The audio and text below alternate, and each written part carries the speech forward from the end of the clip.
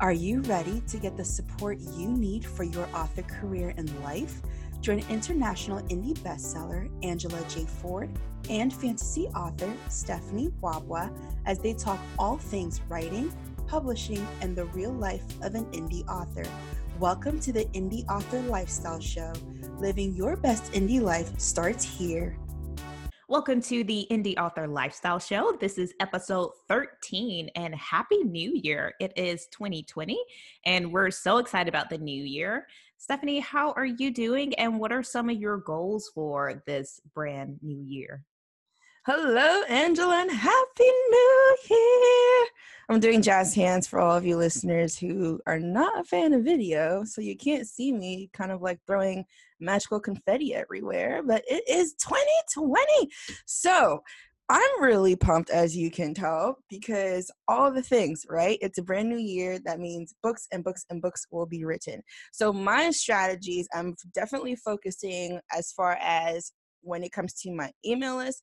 All energy is still focused on that episodic story just because it really keeps my readers engaged, and it's fun just having conversations with them like, oh, I hope everybody chooses this. I really want this to win out. And I'm like, well, we shall see. So I'll be ramping up marketing efforts as far as building my list through that. Also, I will have my short story will be out. And so that will be what I call my freemium, in the sense that I'm not going to charge for it. It will be a freebie, but it is, it's not just like some haphazard story that I'm throwing out there. This short story is actually the intro to the Project Fire series, which I'm not sharing the name of it just yet, but just a little Come suspense. on. Dun, dun, dun, suspense. But yeah, so it is a freemium in the sense. I could charge for it, I won't, just because I want it to be free for readers to have a sense of what my writing style is like, and for them to also have a sense of basically kind of the tone of what this series will be, because this short story does set the tone for it. So I'm excited to see how that will do, just getting the short out there into the hands of the eyes, I should say, of readers, getting their feedback on that, the episodic story, and then just really ramping up, focusing my energy on list building and continuing to grow my list rather than social media. Social is awesome, and I do believe that I will still keep a type of presence on social, just because there are so many readers that are like just super attached, but my focus is my list. Like, that's where I share all of the details and all the juicy goods, that kind of thing. So what about you? We are kicking off this new year. What will you be focusing on as far as like marketing strategies?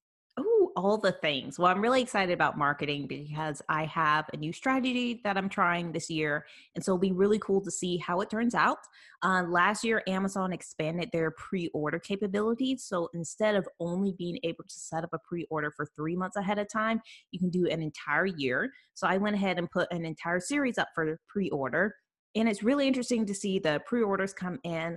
I think it's helpful that readers know that the entire series will be out in 2020, this wonderful year. And so they can go ahead and pre-order the entire thing. And I'm really targeting my fans that I already have, not necessarily new readers, because this trilogy is at a higher price point and it will be full price. I probably won't have discounts, if any, on the books. Like, the discount is during the pre-order period and that's it. And so I'm really hoping that that will help the hardcore fans and really kind of encouraging them to support me through writing. And then the marketing strategies that I'm really excited about trying out is I have had for the last like 6 months of 2019, I had a really big focus on platform building, and I started doing video newsletters, which it honestly is just a video that I'm recording, just talking about stuff. It's no more than 10 minutes, but I'm finding that readers absolutely love that. So I want to wrap it up and maybe do up to 2 a month to really get that engagement going on and really encourage people to, come across. I think they really like that personal feeling when they see me talking. And it's a lot different from just writing or just like reading my newsletters or reading my books, to see me talk about things and get excited about them is just a lot different for the reader. So I'm really excited about engaging them that way. I think that's really what's going to be a number one important thing in 2020, is really focusing on engaging your readers and building your author platforms up. So that's the goal. Yeah, I think that's pretty genius, just because video is it now. Like all of this, oh, well, go out and write a 1,500, 2,000 word blog post and, pitch blogs to write. I mean, sure, if you want to get posted on like the Huffington Post and Forbes, that kind of thing, absolutely. But like when it comes to just engaging readers and growing your audience, video is where it's at. I mean, like YouTube is now king. YouTube is king in any other type of video format. TikTok is growing with the kids nowadays. So TikTok and all these different video platforms, kind of wish Vine would come back, do it for the Vine. But I think that's super awesome. Can't wait to hear about all the things, but it's awesome that we're sharing all these marketing strategies, because today's episode, we are interviewing a phenomenal bestseller. I'm sure you've probably heard of her. Her name is almost everywhere. Elise Kova. She is I would say a writing queen, so to speak, in our indie space. We just respect her. We absolutely love her. She's awesome. And she dives deep into her own marketing strategies as both a indie author, but spoiler alert, she's also a trad author. She's a hybrid. So it's going to be really cool diving into those strategies. I'm really excited for this episode, and we hope you guys really enjoy it. Welcome to the Indie Author Lifestyle Show. On this week's episode, we have a very special guest. Let me introduce Elise Kova. She is the USA Today bestselling author of fantasy stories filled with magic and romance. In her past lives, she has graduated from an MBA program, lived in Japan for a bit, and worked for a Fortune 500 technology company. However, she finds herself much happier in her current reincarnation as a full-time author. When not writing, she can usually be found playing video games, drawing, watching anime, or talking with readers on social media. She's happy to call St. Petersburg, Florida, her home, but is always looking forward to her next trip. Welcome, Elise. We're so excited that you're here. We'd love to just tell us a little bit about why you decided to become an indie author. So it kind of happened. It wasn't so much of a decision, but the decision was made for me. So when I was living in Japan, I joke, I got bored and wrote 5 books, but I was always a huge fan of fan fiction. And I was really into Marvel's Loki at that time, where Tom Hiddleston was the only man in existence to me. And so I wanted to write Thor fan fiction, but I knew myself and I was like, I'm going to write 100,000 words of fan fiction and hate myself that I didn't, make it my own story. So using that as like my inspiration springboard of just, I want to write a story about a sexy dark-haired man. I was like, all right, let's go from there. And that was kind of how Air Awakens was born. But because I came at it from that fan fiction sort of perspective, I published a chapter each day on Fiction Press. And I got a bunch of readers who were following me, and they were awesome. And when I finished the series, they were like, okay, what's next? When are you publishing this? And so I started looking into publication. I queried 111 agents. They all rejected me.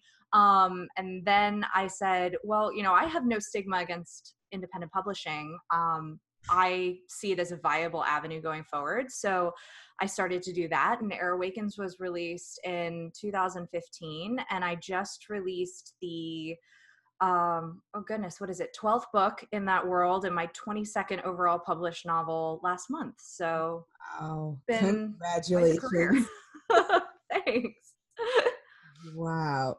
Oh my goodness. First of all, the fact that you said over 100 rejections, I thought J.K. Rowling had the crown at 27. I mean, no disrespect, you know what I mean? Like no shade or anything like that. But that's like, first of all, major respect, hats off, because how many writers would quit, at like the 50th rejection and be like, I don't think this is for me. Like, I've reached 50 rejections and nobody wants it, So, like, that is absolutely amazing. And so you wanted to, okay, so basically Air Awakens was birthed from, like, a heart of fan fiction.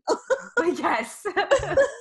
that was the original impetus of I want to write something. But then I was like, okay, slow down.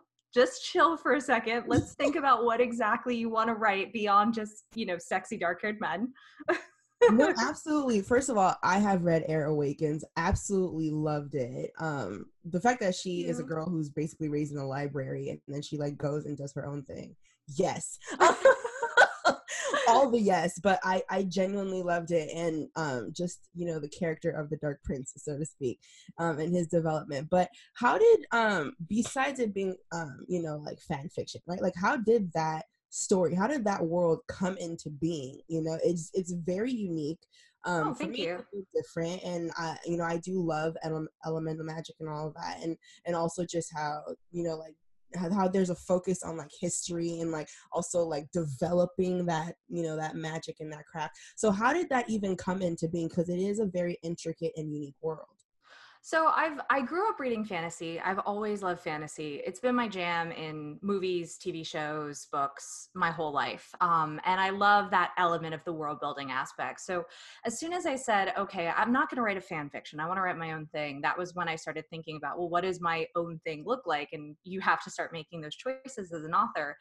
Elemental magic really came about because I wanted something that would be simple, relatively speaking, for readers to pick up, in the sense of, I didn't want a magic system that was so complex that readers would look at it and they would feel daunted by it or feel like they had to flip to the glossary in the back to read it. I do like magic systems like that, and I have written magic systems like that as well. But when I was kind of approaching it, I was like, I don't really want to do that just starting out. So I picked elemental magic for that reason specifically. You can say this person has fire powers, this person has air powers, and everyone kind of knows what's going on.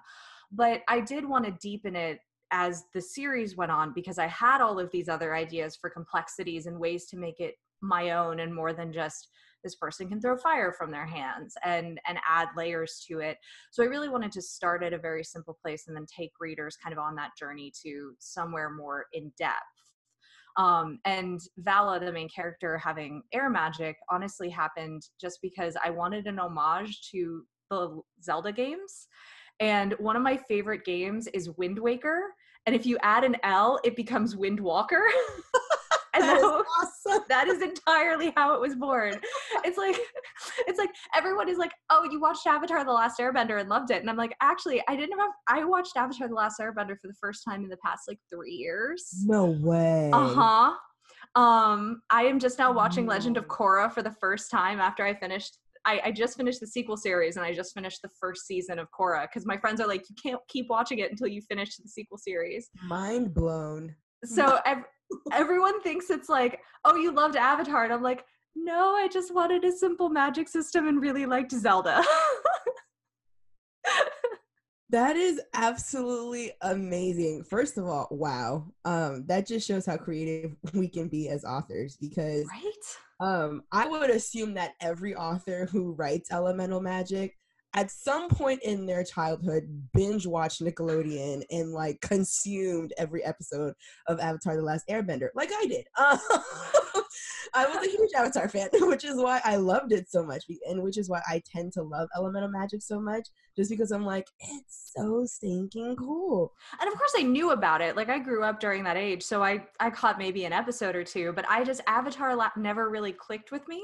So it was never something that I watched. I know it's an unpopular opinion, please don't hate me, but it never clicked with me. And so it was one of those things that, yeah, I knew it existed, but I didn't know beyond like that intro and then the Fire Nation attacked. Like, that was it. That was like my knowledge of Avatar.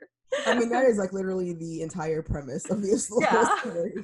Here comes the Avatar, Fire Nation attacks, they fight for like 1 trillion episodes. But no, super, super cool. And I love how you took that approach where you said, okay, I'm going to take something simple and I'm going to build on it, and I'm going to develop this incredibly intricate magic system, which is super awesome. And you nailed it, especially, like for young adult readers. definitely nailed it for sure. Yeah, that's really cool. I must admit, I've never seen Airbender Avatar series at all. So You I'm guys, I heard also it. really behind on things. Oh So my God. sorry.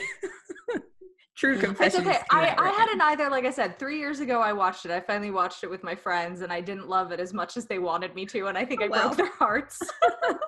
it happens. It happens. It's like a nostalgia thing. That's what I'm hearing. Right? Like it's Right? really a nostalgia thing.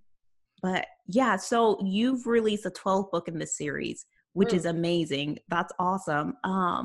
Did you have an idea of like your series ahead of time? Did you know how many books you were going to write, or did it just kind of come together as you were writing?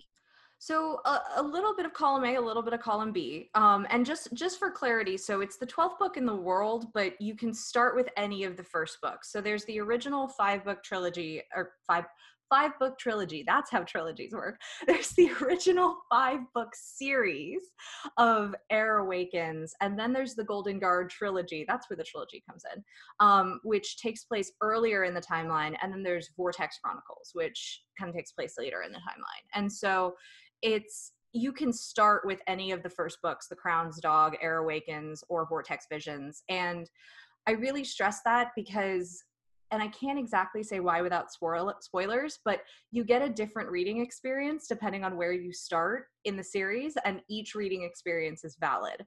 To answer your question, as far as if I knew how many books, when I was writing Air Awakens, I had no idea because I was baby author playing around online, and I didn't have a sense for how many books would be in a series. I did, however, know the greater story of the world. So the other two series that I wrote didn't kind of come out of nowhere. Wasn't one of those things that Air Awakens did really well, and I said, oh, how can I tack on another series to this? It was very conscious, and the way that the three series weave together, hopefully that becomes apparent. So I knew I wanted to write more. I knew what stories I wanted to write, but I didn't know how many books they would be or when I would write them or anything like that. So a little bit of knowing and a little bit of how it happened.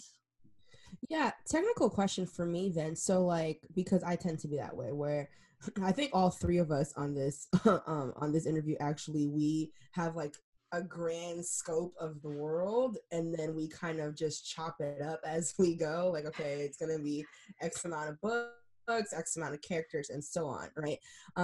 So for, I know you said that you had the stories that you knew you wanted to write, but how did you come to that conclusion of, okay, 5 books in this series, we're gonna do a trilogy over here, or like, you know what I mean? Because Yeah. that you were conscious about it. It wasn't like I got to book 3, you know what, let me write 3 more, because like when you even reading, for example, and I love her, so like this is no knock to Cassandra Clare.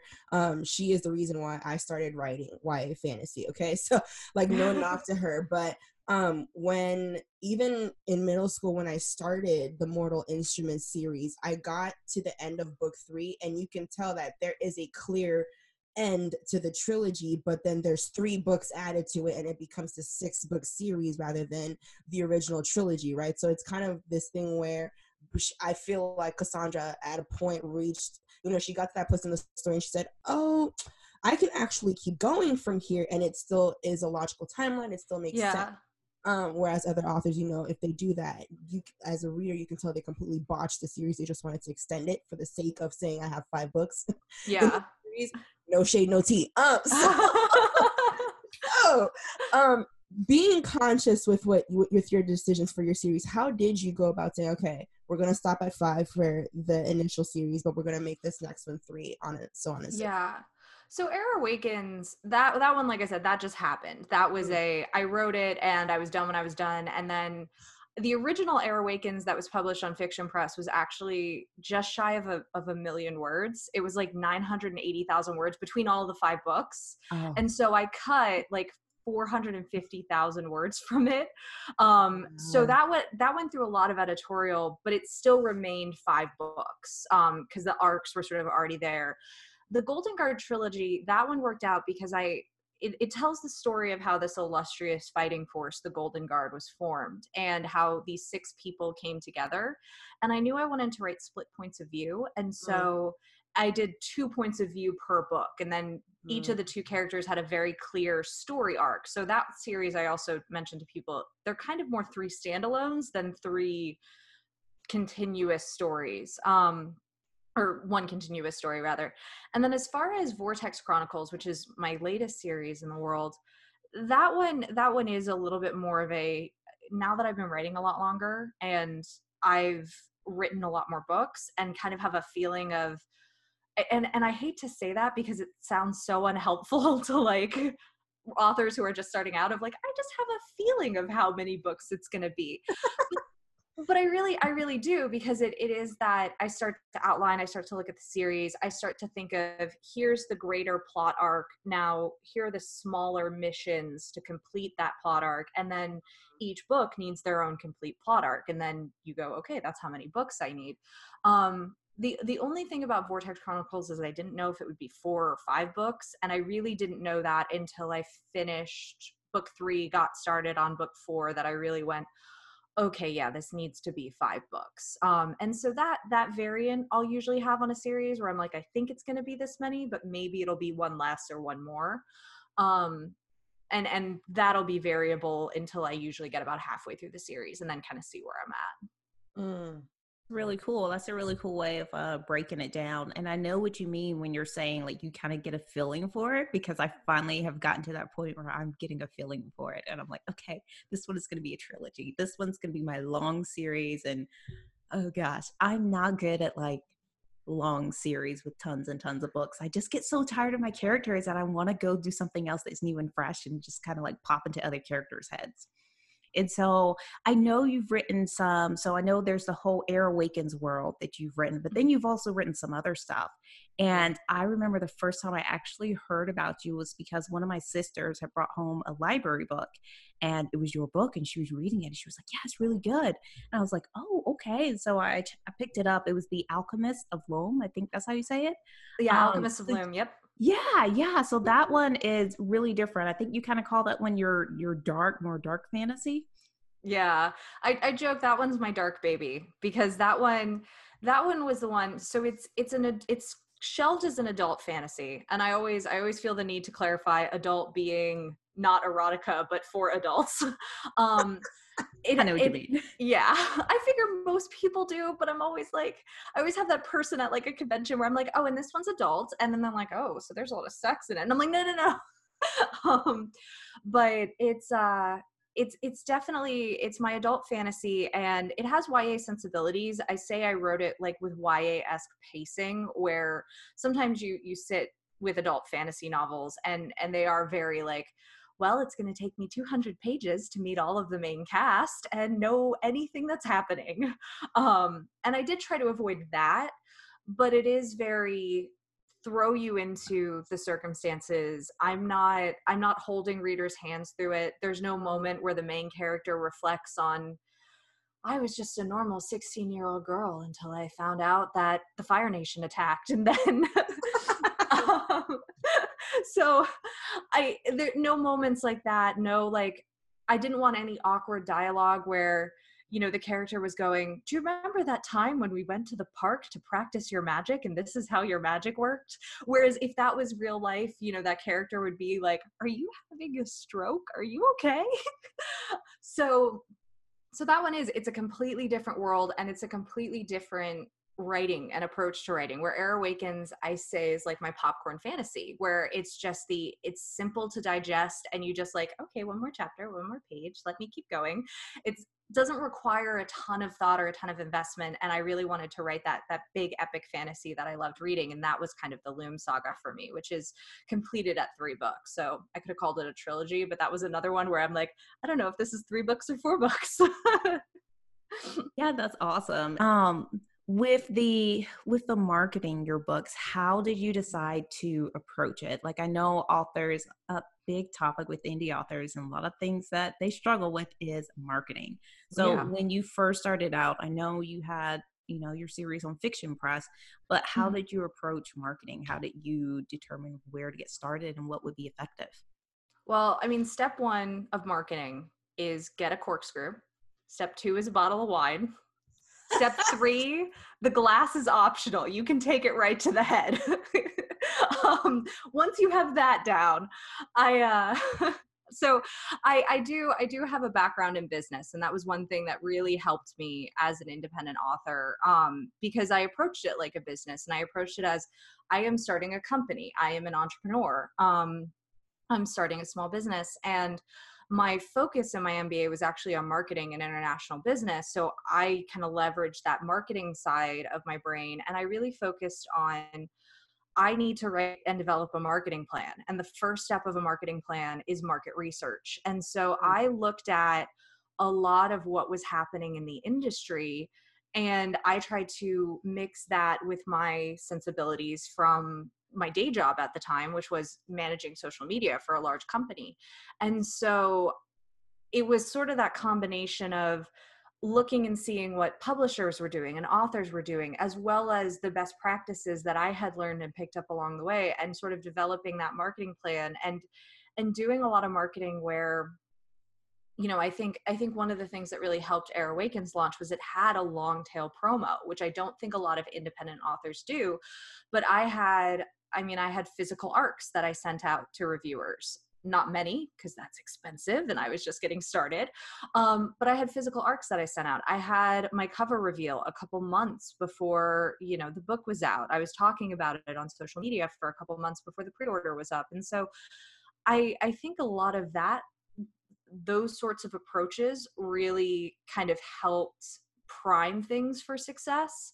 But I do emphasize prime things for success because there was an element of luck to Air Awakens. And I mean, I'll take credit where I can in, you know, I hit right tropes, right book, right time. I did those steps or to help it, but it was the right book, right time. And it took off, and I'm really lucky. But that is one thing that's frustrating even for me, because after you have a series that does really well, you look at all your other series and you're like, come on, other children, why are you not like my star child over here? Why are you not doing this? I'm doing everything for you that I did for them, and you're just sitting there like a bump on a log.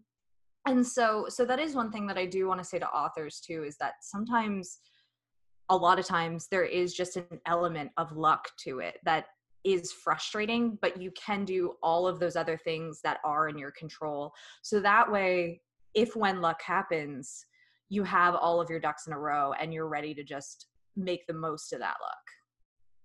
Such sage advice. And I'm really, I appreciate you hitting on the fact that, there is an element of luck. Because, there are authors out there that are like, well, I'm on my 7th and that hasn't happened yet. I'm out here grinding. Yeah. And then it's not taking off. And so I think that I would say, what would be your best advice, right? For that author who is like, okay, Elise, I hear what you're saying, but, I've been writing, I've been trying to do all the things. What should I focus on?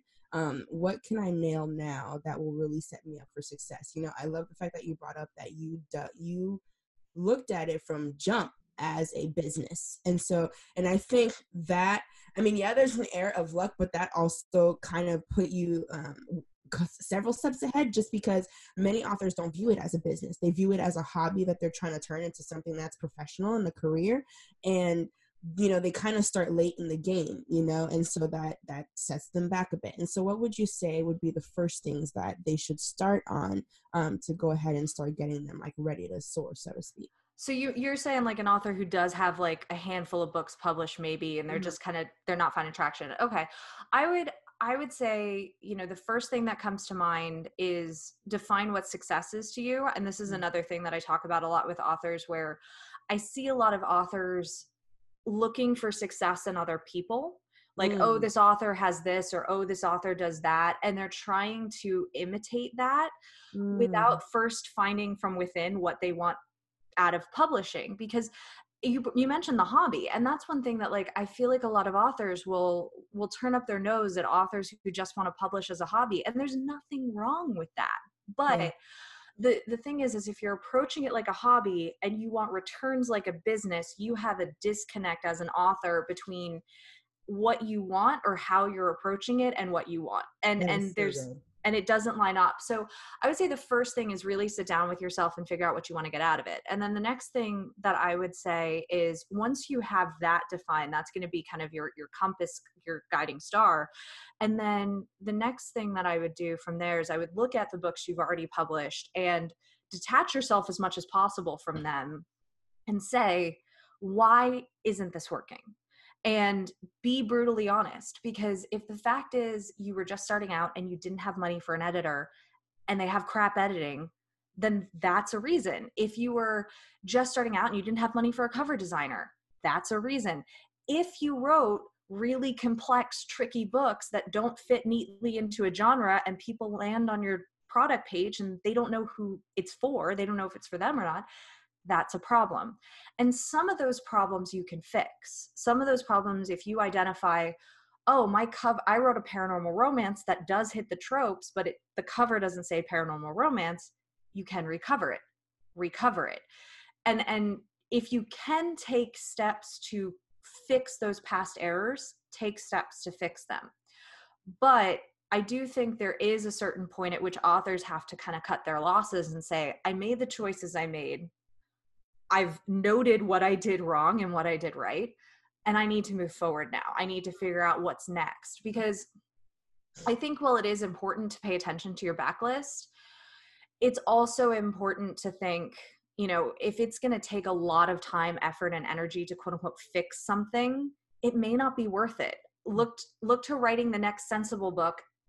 And I say sensible as in like what will fit the market and what will fit your genre. And then as you develop a following, your backlist is going to have natural sell through by people who love what you write. And they're going to look at your weird baby over here that you're just like, I don't know what this is. I don't know if it's a lit RPG or a reverse harem, but it's fun. And those are the people that are going to go, yeah, it is fun. I'll read that. And so it may never be a big seller, but you're going to have a series that's going to act as that top of your funnel that's going to funnel people to your backlist.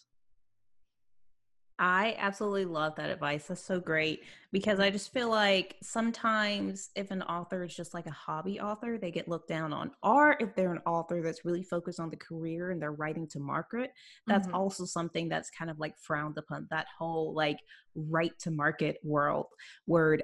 Is that something that you tend to do with your books? Do you tend to write something that specifically the market is going to like, or how do you really balance something that you're passionate and excited about between knowing that, hey, this is also my business and I need to make money, so I'm going to write something that readers love? I'm mostly been directed by what I want to write. I should be better about writing to market, and I try to be, but I do really believe that it needs to be a merger, because I look at Loom, for example, and Loom didn't do as well as Air Awakens, and I can point to a number of reasons of why it didn't.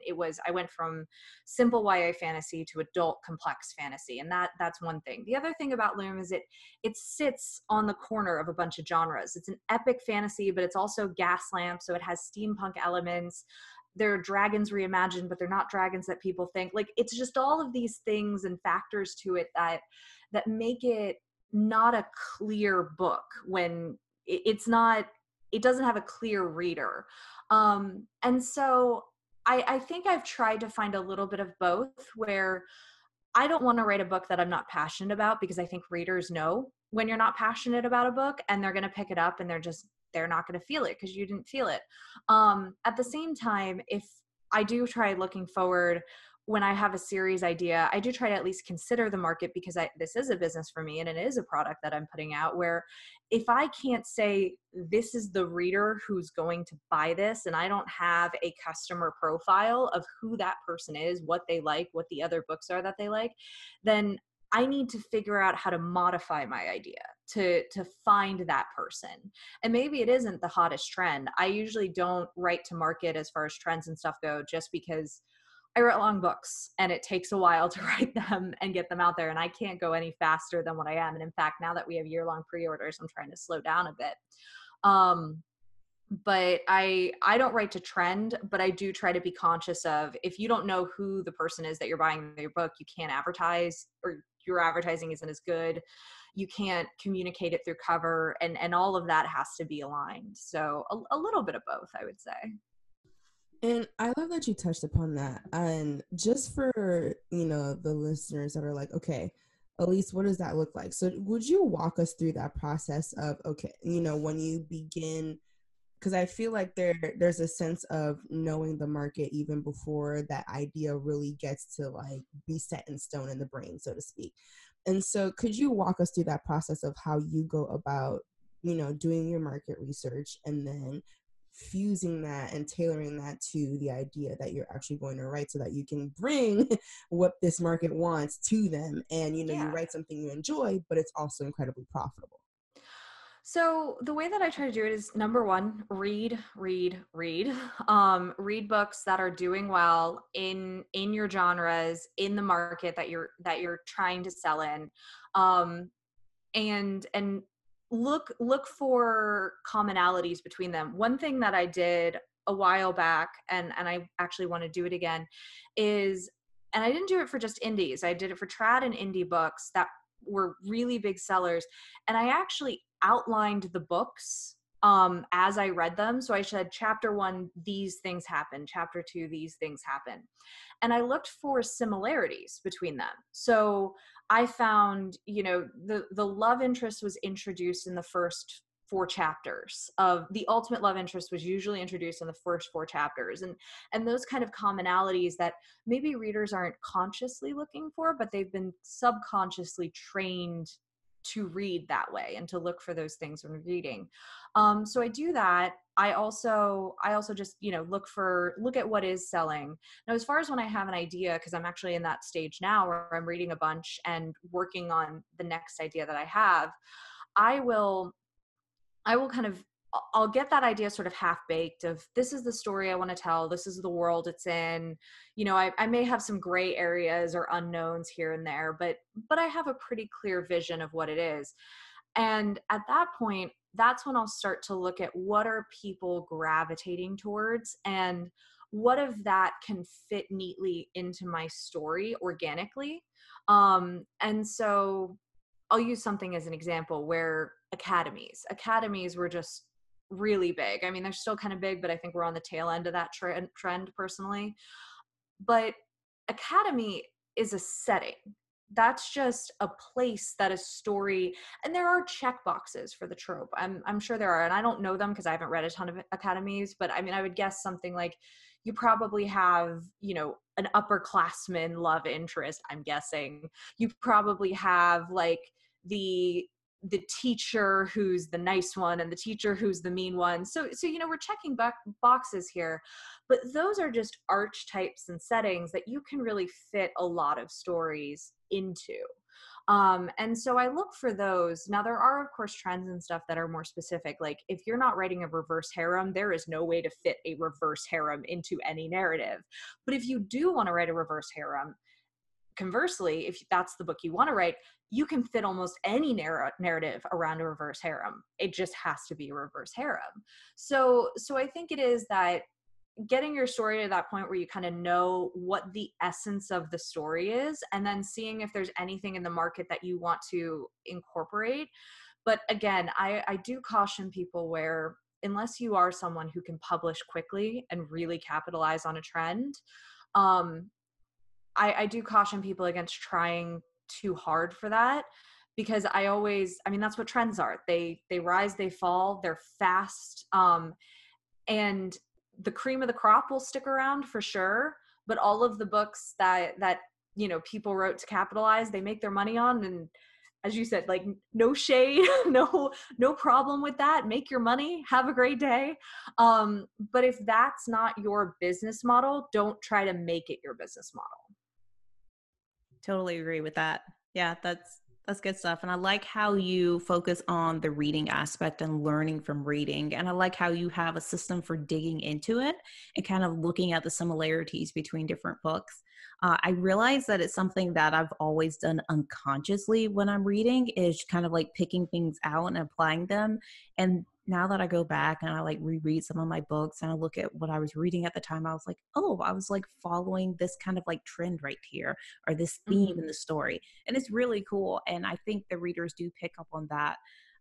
whether it's consciously or unconsciously, but it's just the kind of story that they enjoy. And so I like that idea of really combining both your passion, but then like being aware of what's going on in the market and not just kind of like closing yourself down, but being out there and reading and making yourself aware. And I think that education is a huge part of any kind of business. And so as a career author, that's something we need to do, is continue to educate ourselves on what's going on and what's trending and what the outlook is for the next year, so that we can be prepared to sell our books and do a better job.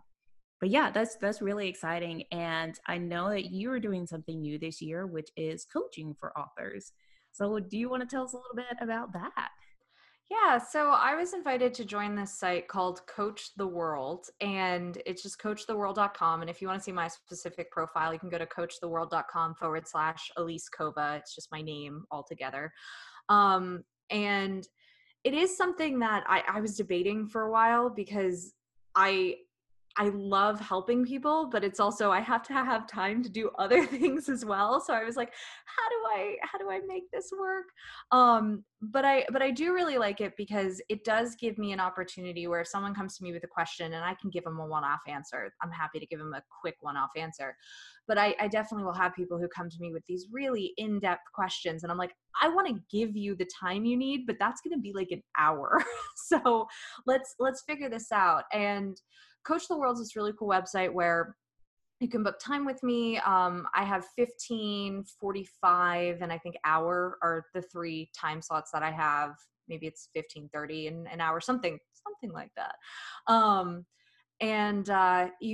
Anyone can book it. So even just like someone who read my books could book 15 minutes with me and just be like, can I talk about Air Awakens with you? I'm like, that's okay. But I do gear it toward, it's any kind of writer at any point in their career who has questions, whether they're about craft or whether they're about marketing or whether they're about business. And I try to be really transparent and honest. And if someone comes to me with a question that they're like, this is my really specific question, and I look at it and I'm like, hey man, I don't think I'm going to be of help to you. Like, I'm happy to, before you pay me any money, let me just tell you, I don't think that it's going to be helpful to you at all to talk to me. But it has been something that's been really fun. I've had the opportunity to speak with a few authors so far, and it's been pretty cool. Oh, that's really awesome. And I love that idea, because when I was first starting out, one of the first things that I did was I booked a call with the coach, because I was like, I need help. Like, I know about marketing and stuff, but I have a business background, so it's more technical business stuff, but I really wanted to talk to someone who knew what they were doing with books. And so that's awesome that you offer that. And we'll definitely include that link in the show notes, so our listeners have an easy way of finding it and can book time with you in chat. But yeah, that's amazing. Oh, thanks. Like I said, it's been a ton of fun, and if it's not fun, why do it?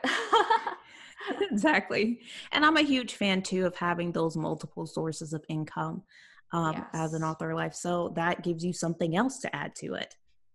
And that's one of my big things. And this year has been really diversification of income as much as possible, because I think a lot of authors saw it when Amazon allegedly, suspiciously, probably redid their algorithm in August, where, all of a sudden books were selling great. And then we're like, wait, what happened? And why are none of my AMS ads working? And why am I making half of what I was making before?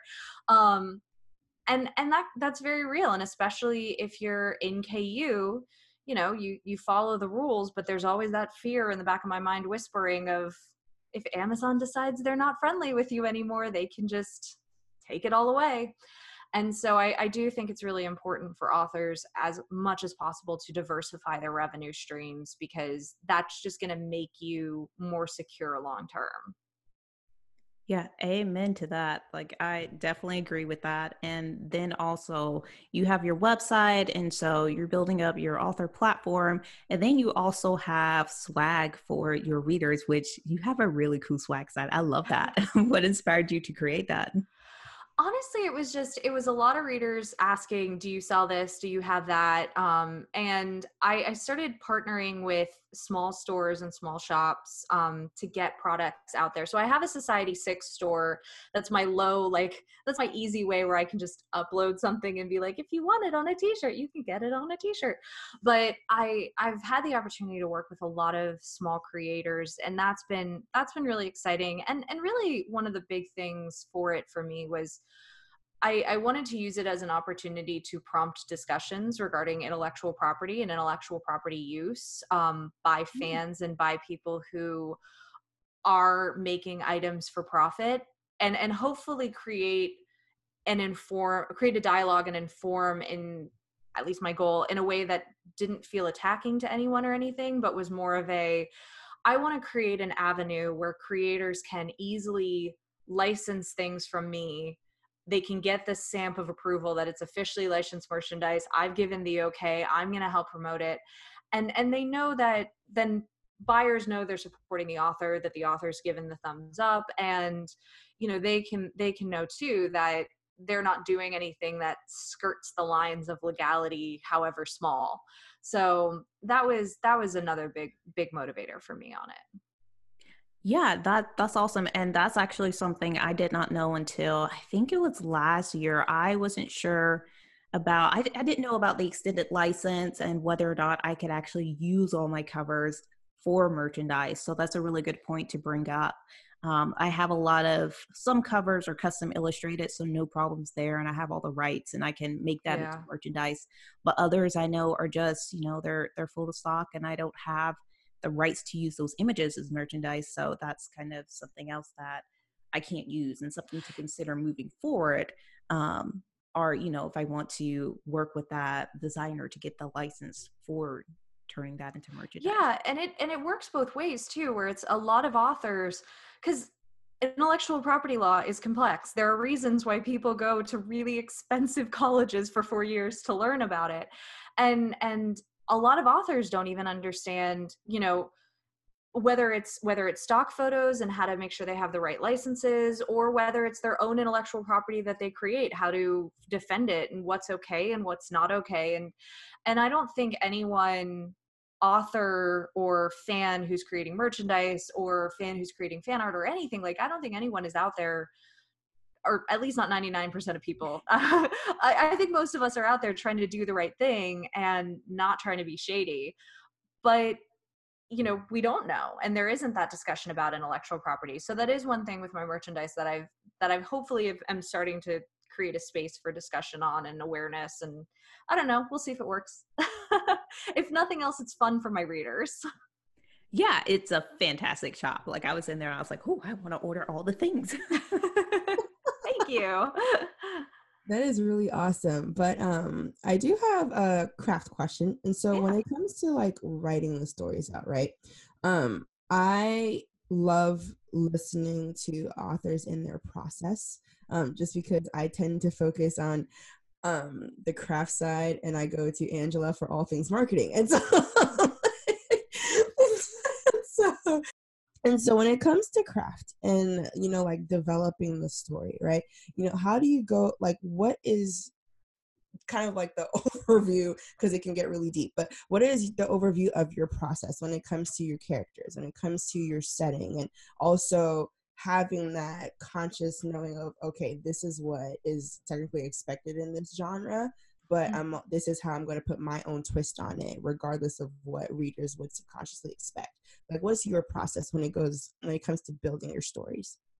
So I think my initial process is, and I usually say my world building takes anywhere between 6 months to 3 years. Like, I've had story ideas that I've just been sitting on and jotting down notes and whatnot, and then putting it off to the side. Yeah. And I think that's normal, right? So that part of the process where it's just sort of the ideation phase, and I'm starting to build out the world and think about it, and like, oh, it'd be really cool if someone could do this. It's very much brainstorming in the true sense of there's no wrong answers, and I just put everything on the page and I get it all down, and I see what sticks. And then once I have a bunch there and I start to have a clearer image, that's when I start to sit down and I start to look at all of this random stuff, and I'm like, okay, what works together, what doesn't work together. And pretty much throughout that phase, there's the subconscious. I'm reading books and I'm taking in media, and my subconscious is playing back there in ways that I'm not aware of. But there's no effort on my part throughout that portion to say, this is what readers expect, or this is what the genre is doing, or this is what the tropes are, because I do want it to feel like my story foremost, and not to, you know, flip the bird and say screw all to the readers, but more of a, I want to look at it and know that it was mine.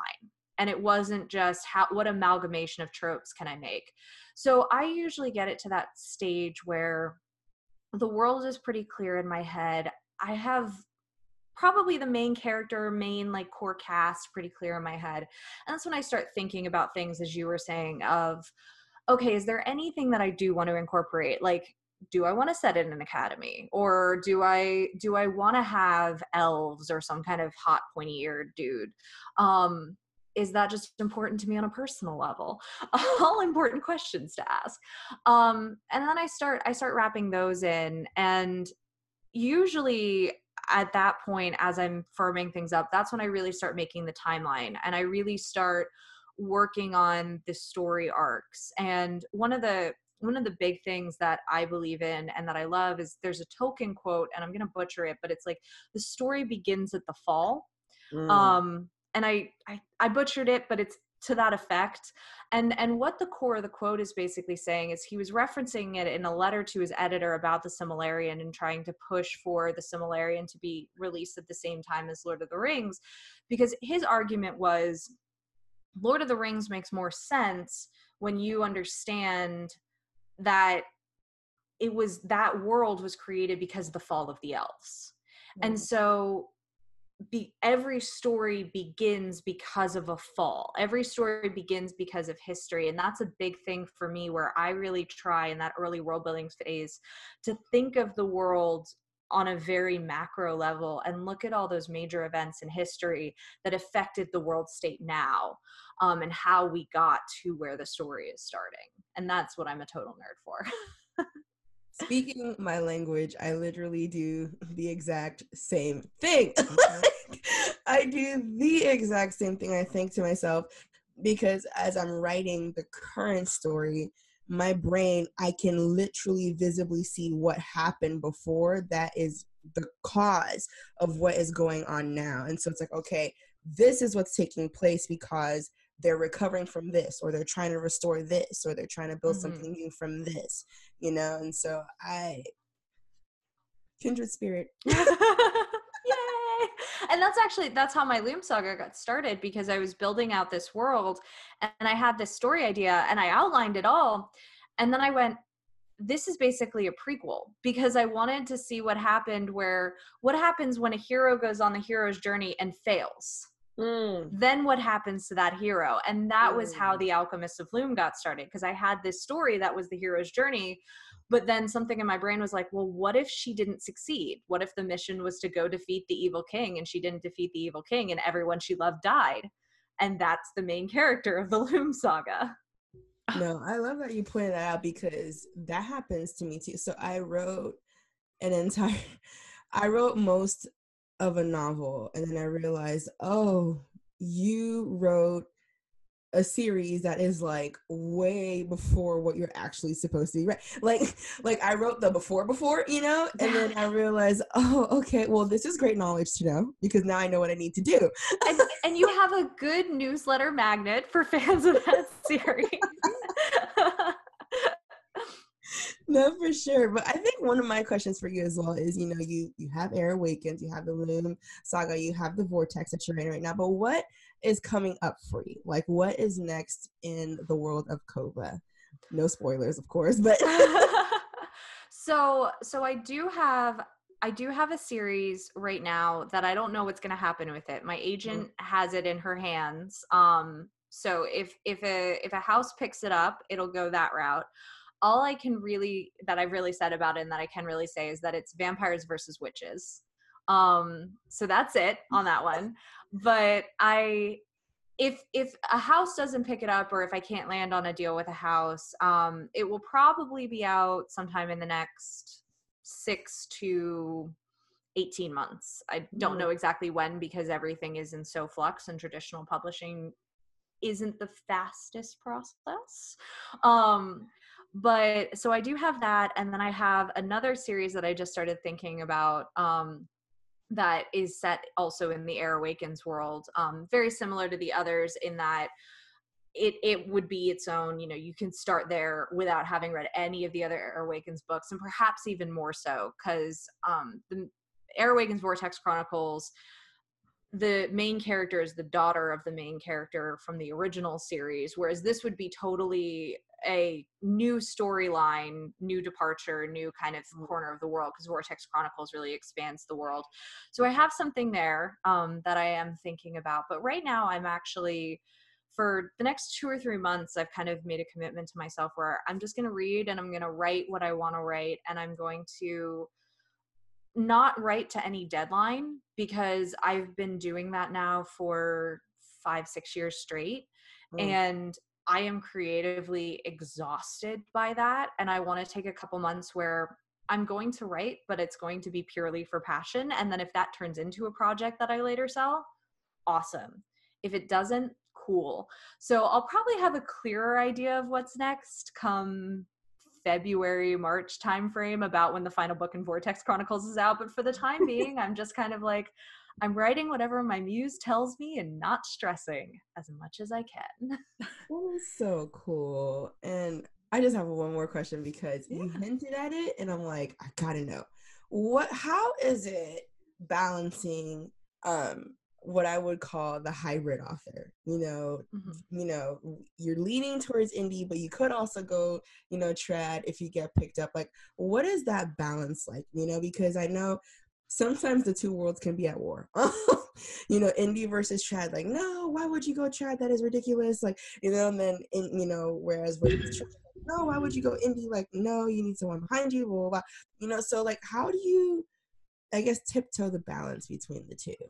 Yeah, so I've somewhat done it before. My Loom Saga was actually published traditionally, but I joke that it was a traditional, non-traditional deal because it was with a small press. So I did have things like say over the cover and whatnot that authors usually never get when they're at a larger house.